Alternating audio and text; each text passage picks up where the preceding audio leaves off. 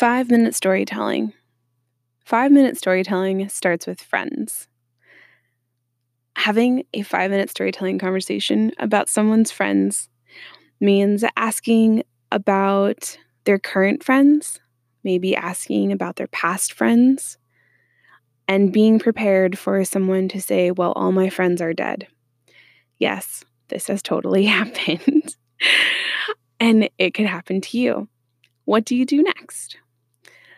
I would encourage you to ask them about a happy memory about this person, something that they want to share. If they have friends that they want to tell you about that are still living, encourage them to share specific memories, or ask about if they had holidays together, or if they had other friends in common. And these avenues will open up new conversations for you to be able to have.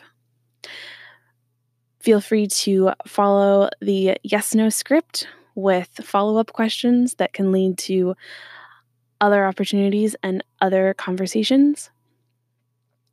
You can find storytelling scripts at www.thelegacyrecorder.com. Search 5-minute storytelling, and they'll show up. Don't forget to opt in to get 5-minute storytelling scripts delivered right to your inbox. I hope you have a beautiful, wonderful day, and happy writing.